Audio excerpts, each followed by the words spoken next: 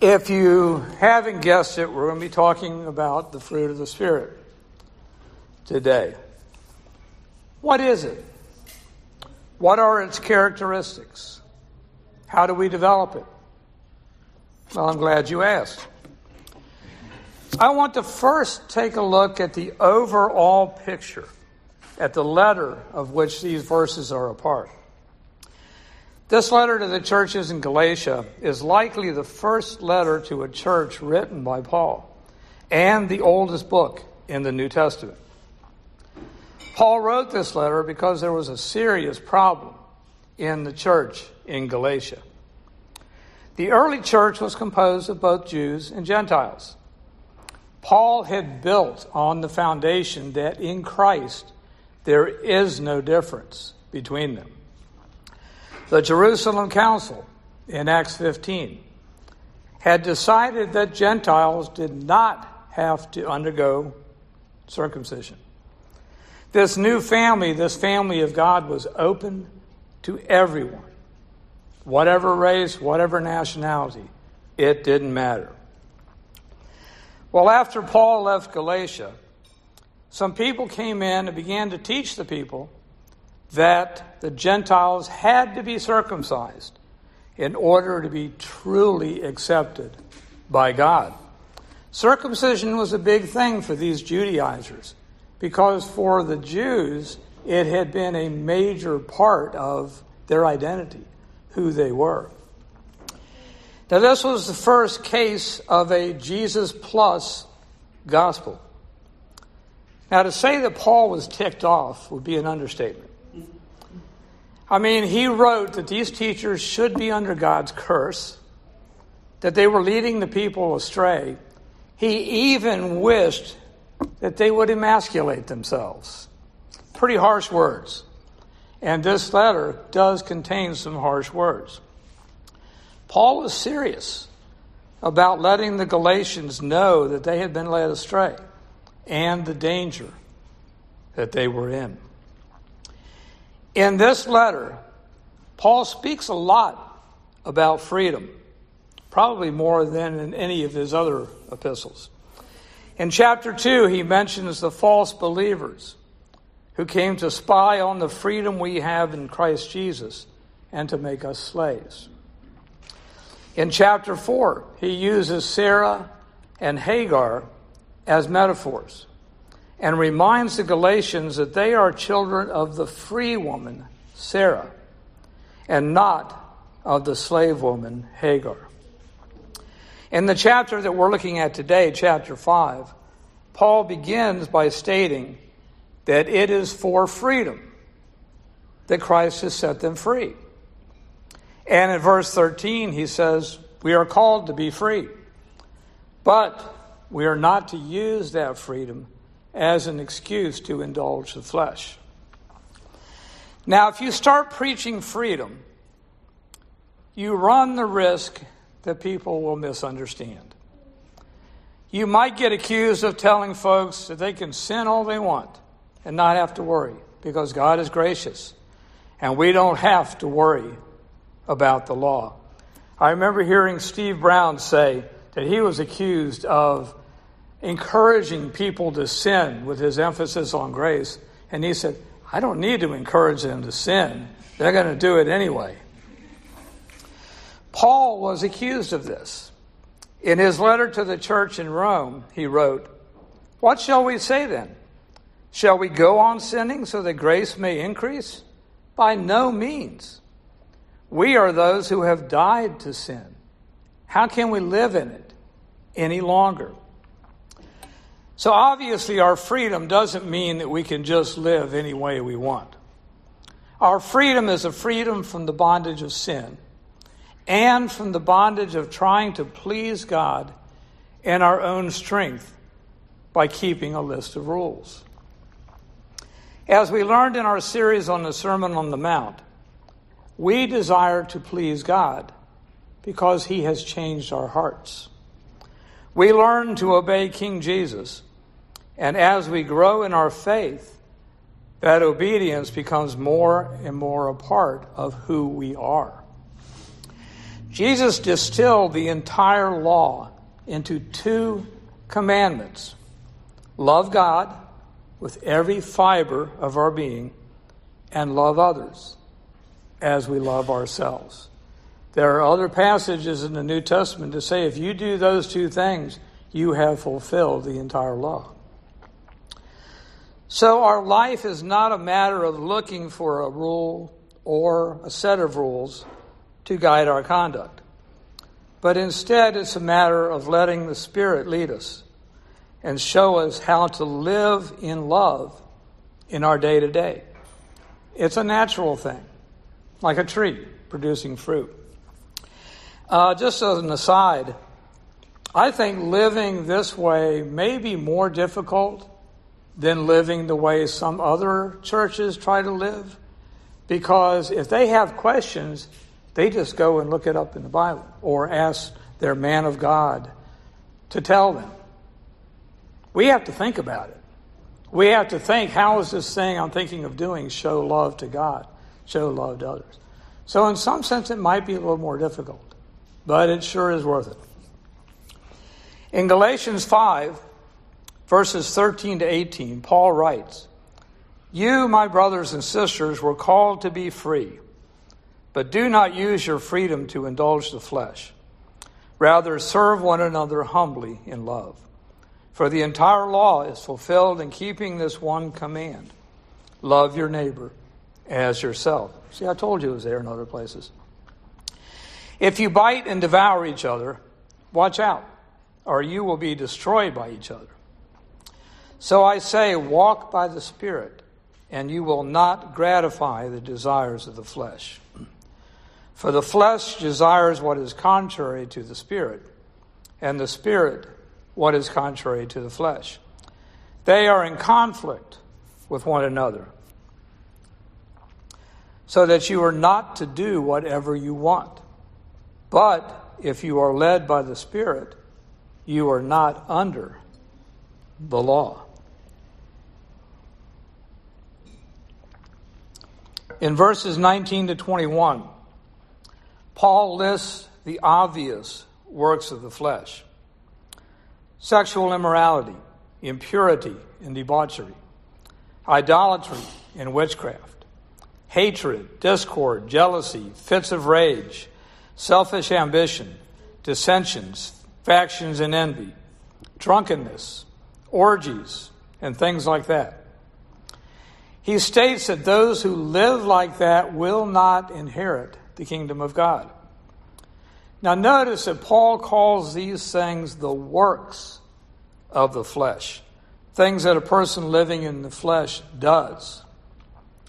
A life of doing, whether it's doing the works of the flesh or trying to do the requirements of the law, is simply not going to work.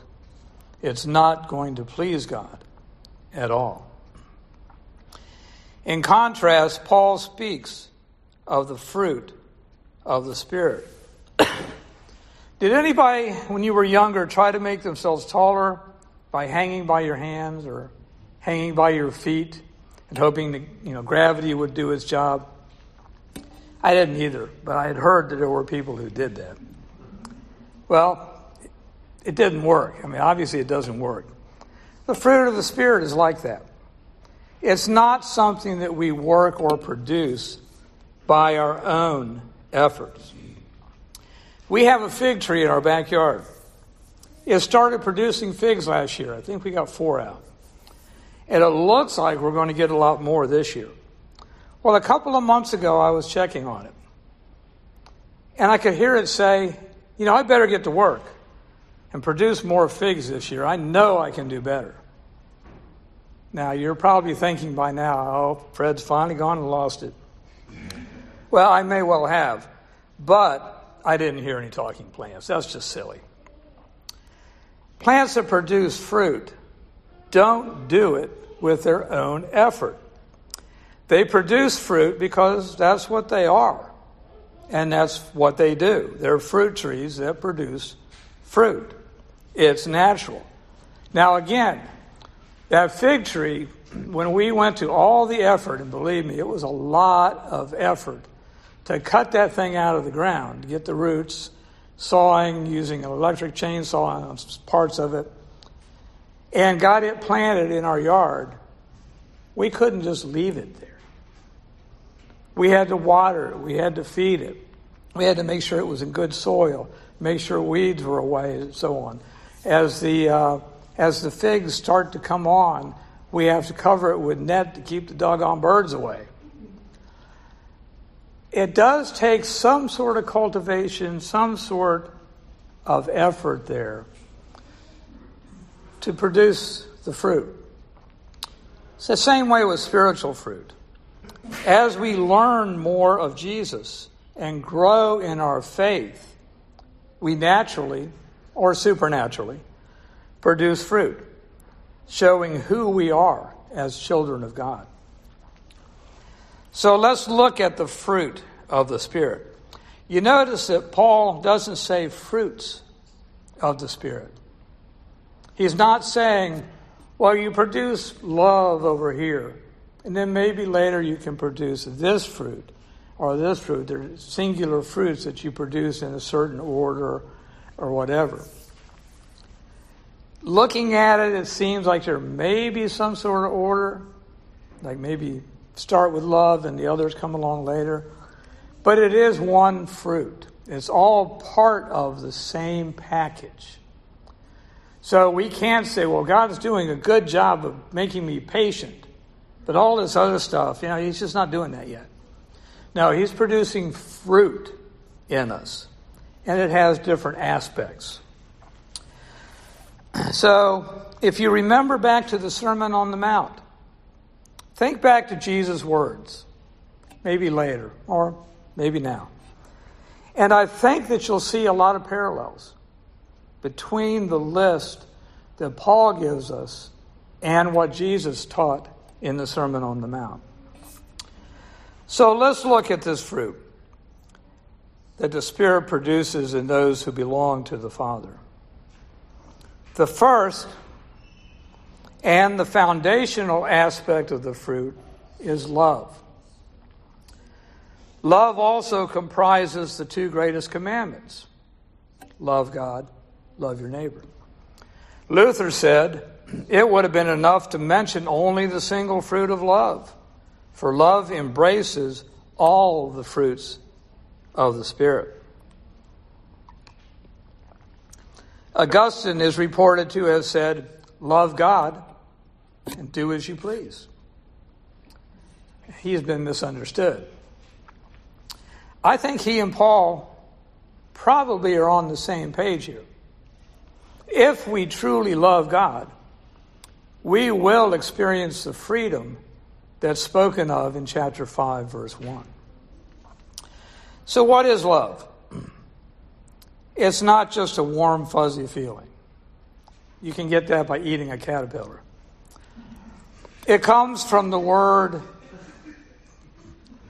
I couldn't help myself, sorry. It comes from the Greek word agape.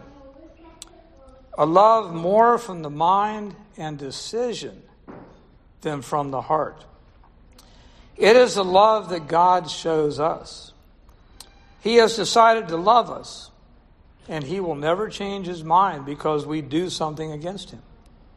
It's not based on feelings, but on a decision arising out of who God is. Husbands, we love our wives in the beginning because they're beautiful and they please us, they make us happy, they make us feel good as men because they like to see us, so that helps us. And as they grow older, as we grow older, they still remain beautiful. They still make us happy. But the love becomes more of a decision. I will love this woman because she is my wife. Not because she's all these other things, even though those things are probably still true. 1 Corinthians 13 describes this love.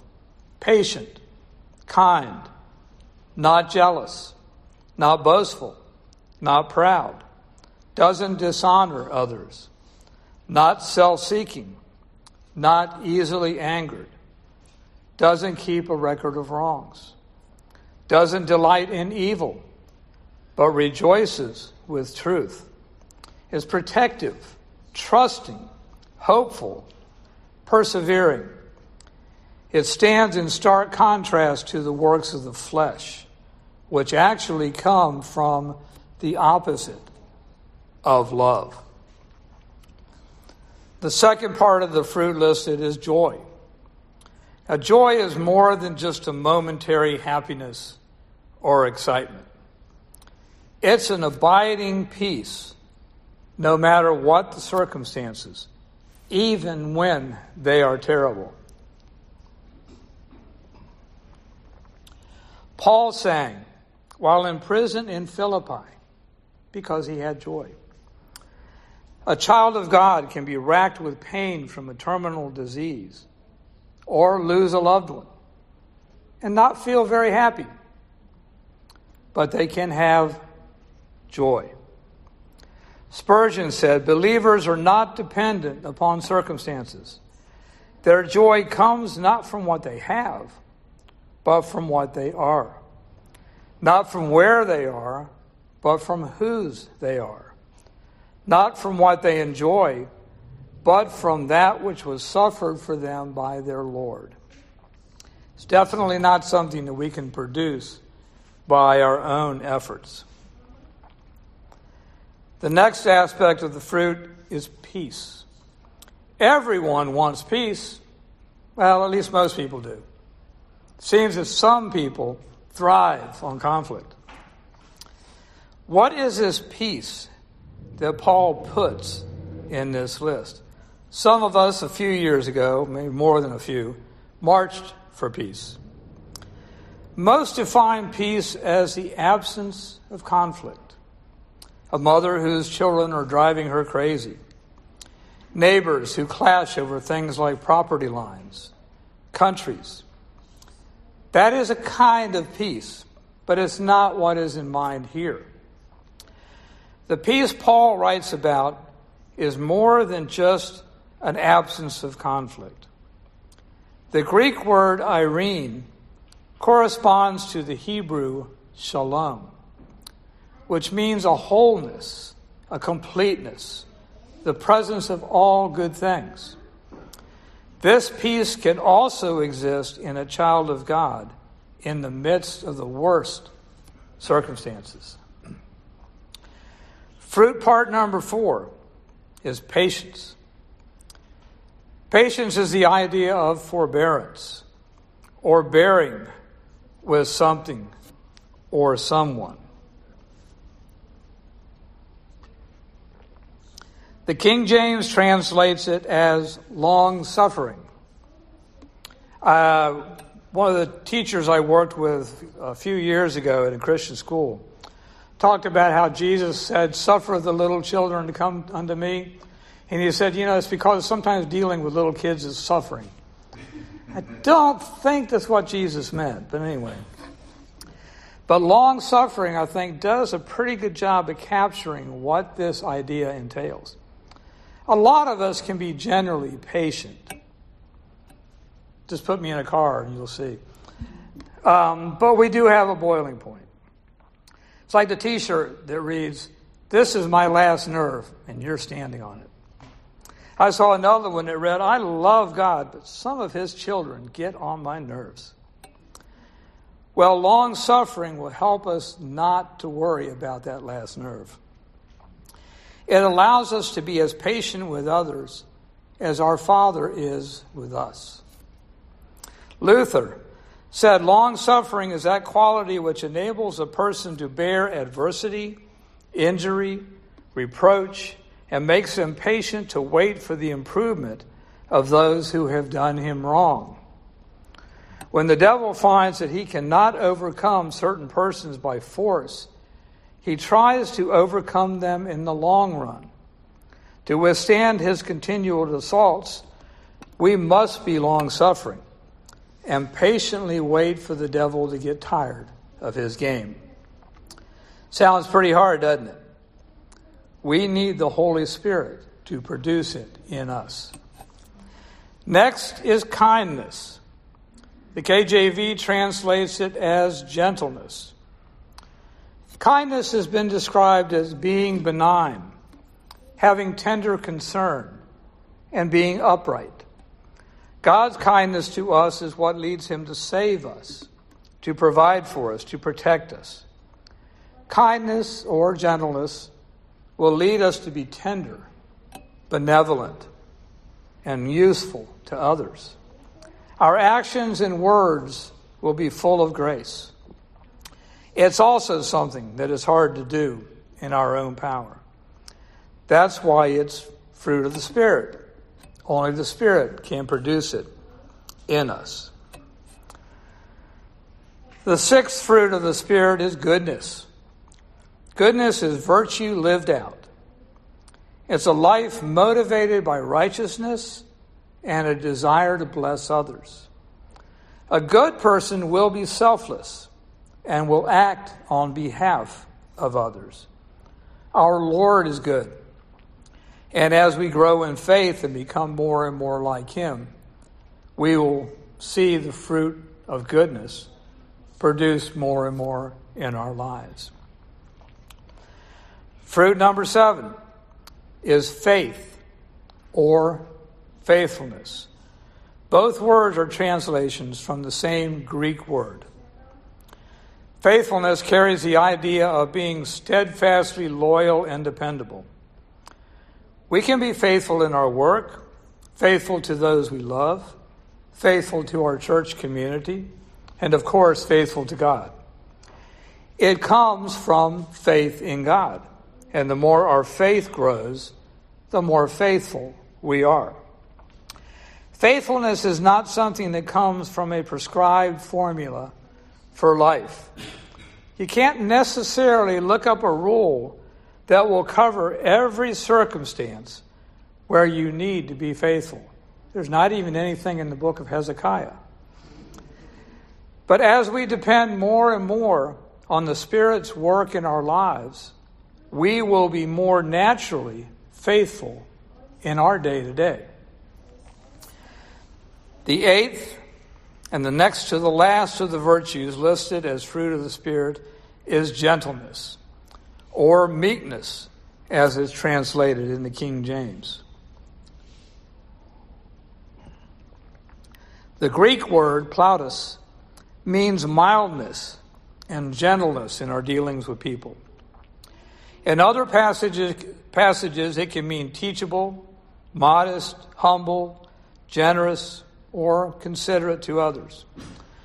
Gentleness or meekness is a trait that we don't see a lot of in today's world, where everyone seems to be aggressively pushing themselves forward and their agenda and pushing others aside.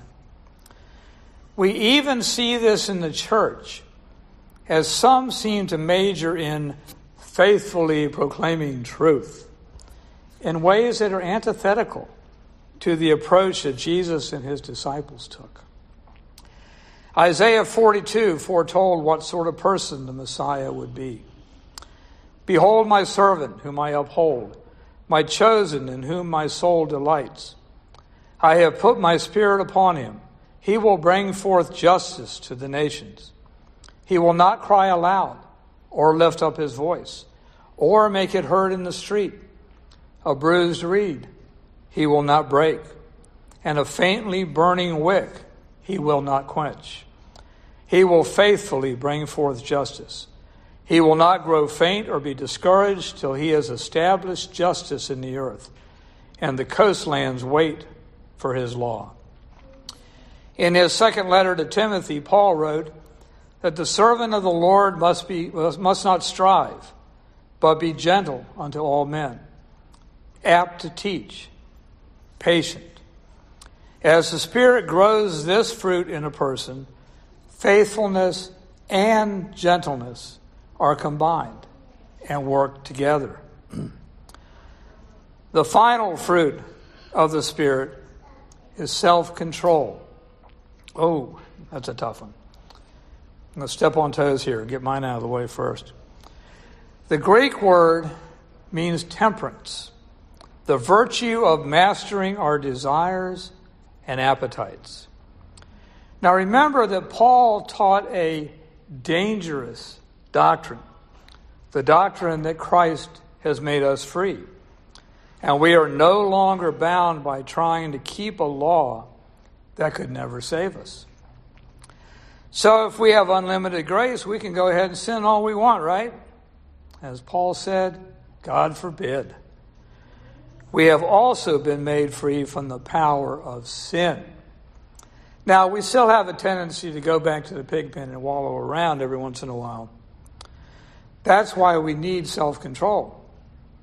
As that fruit grows and develops in our lives, we don't become sinless, but we do sin less. It's more than just self-control for our own good, but it's also for the good of those around us. And I think this fruit also can be combined with faithfulness and gentleness. Because if we're tempted to let someone have it because we want to be faithful, self-control can lead us to deal in gentleness.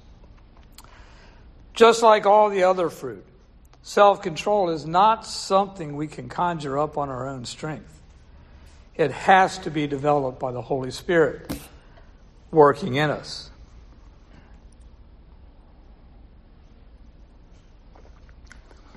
Paul finishes this list by stating, against such things there is no law.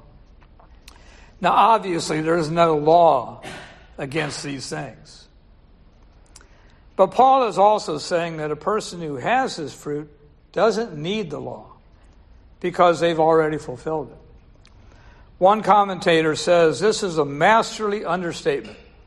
It draws our attention to the fact that the kind of conduct that Paul has outlined is that which lawmakers everywhere want to bring about. How many of you remember when you didn't have to wear seatbelts? I used to, on July 4th, go out for a drive and not wear my seatbelt just because it was July 4th. But I don't do that anymore. I have always worn a seatbelt. Even before the government told me I had to, before they passed those laws. I don't wear a seatbelt because the people in Columbia or in Washington tell me I have to. I wear a seatbelt because I have a wife and 2 children, now 4 grandchildren, that I love. And I don't want anything to happen to me that's going to cause them grief or cause them to have to take care of me for the rest of my life. That's why I wear a seatbelt, not because of a law. That's what Paul is talking about here. We don't need a law as the fruit of the Spirit is produced more and more in us. In verse 24, Paul writes that those who belong to Christ have crucified the flesh with its passions and desires. We crucify these because of the work of the Spirit in us. In chapter 2, verse 20, we read that we have been crucified with Christ. So it's no longer we who live, but it's Christ living in us. And the life that we do live in the body, we live by faith in Christ. Another way of translating that is the life that we live in the body, we live by the faithfulness of Christ. It's His life in us that continues it. That's why we can crucify the flesh. Now, Paul ends this chapter by urging us to keep in step with the Spirit and to avoid becoming conceited, provoking one another, or envying each other. Now, these negative things could come if we started looking at the fruit in others and try to compare ourselves to them, either thinking too highly or too lowly of them or of ourselves. We might envy someone because the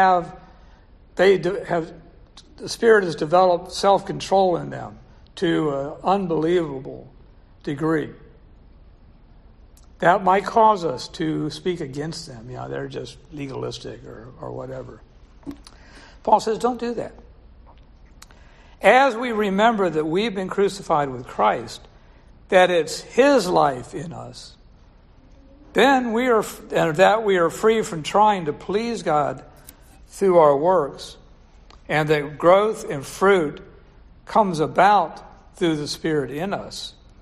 And as we till the soil, so to speak, by being in community, being discipled and discipling, and by spending time learning what our Father wants, we will begin to see more and more of that fruit produced in us.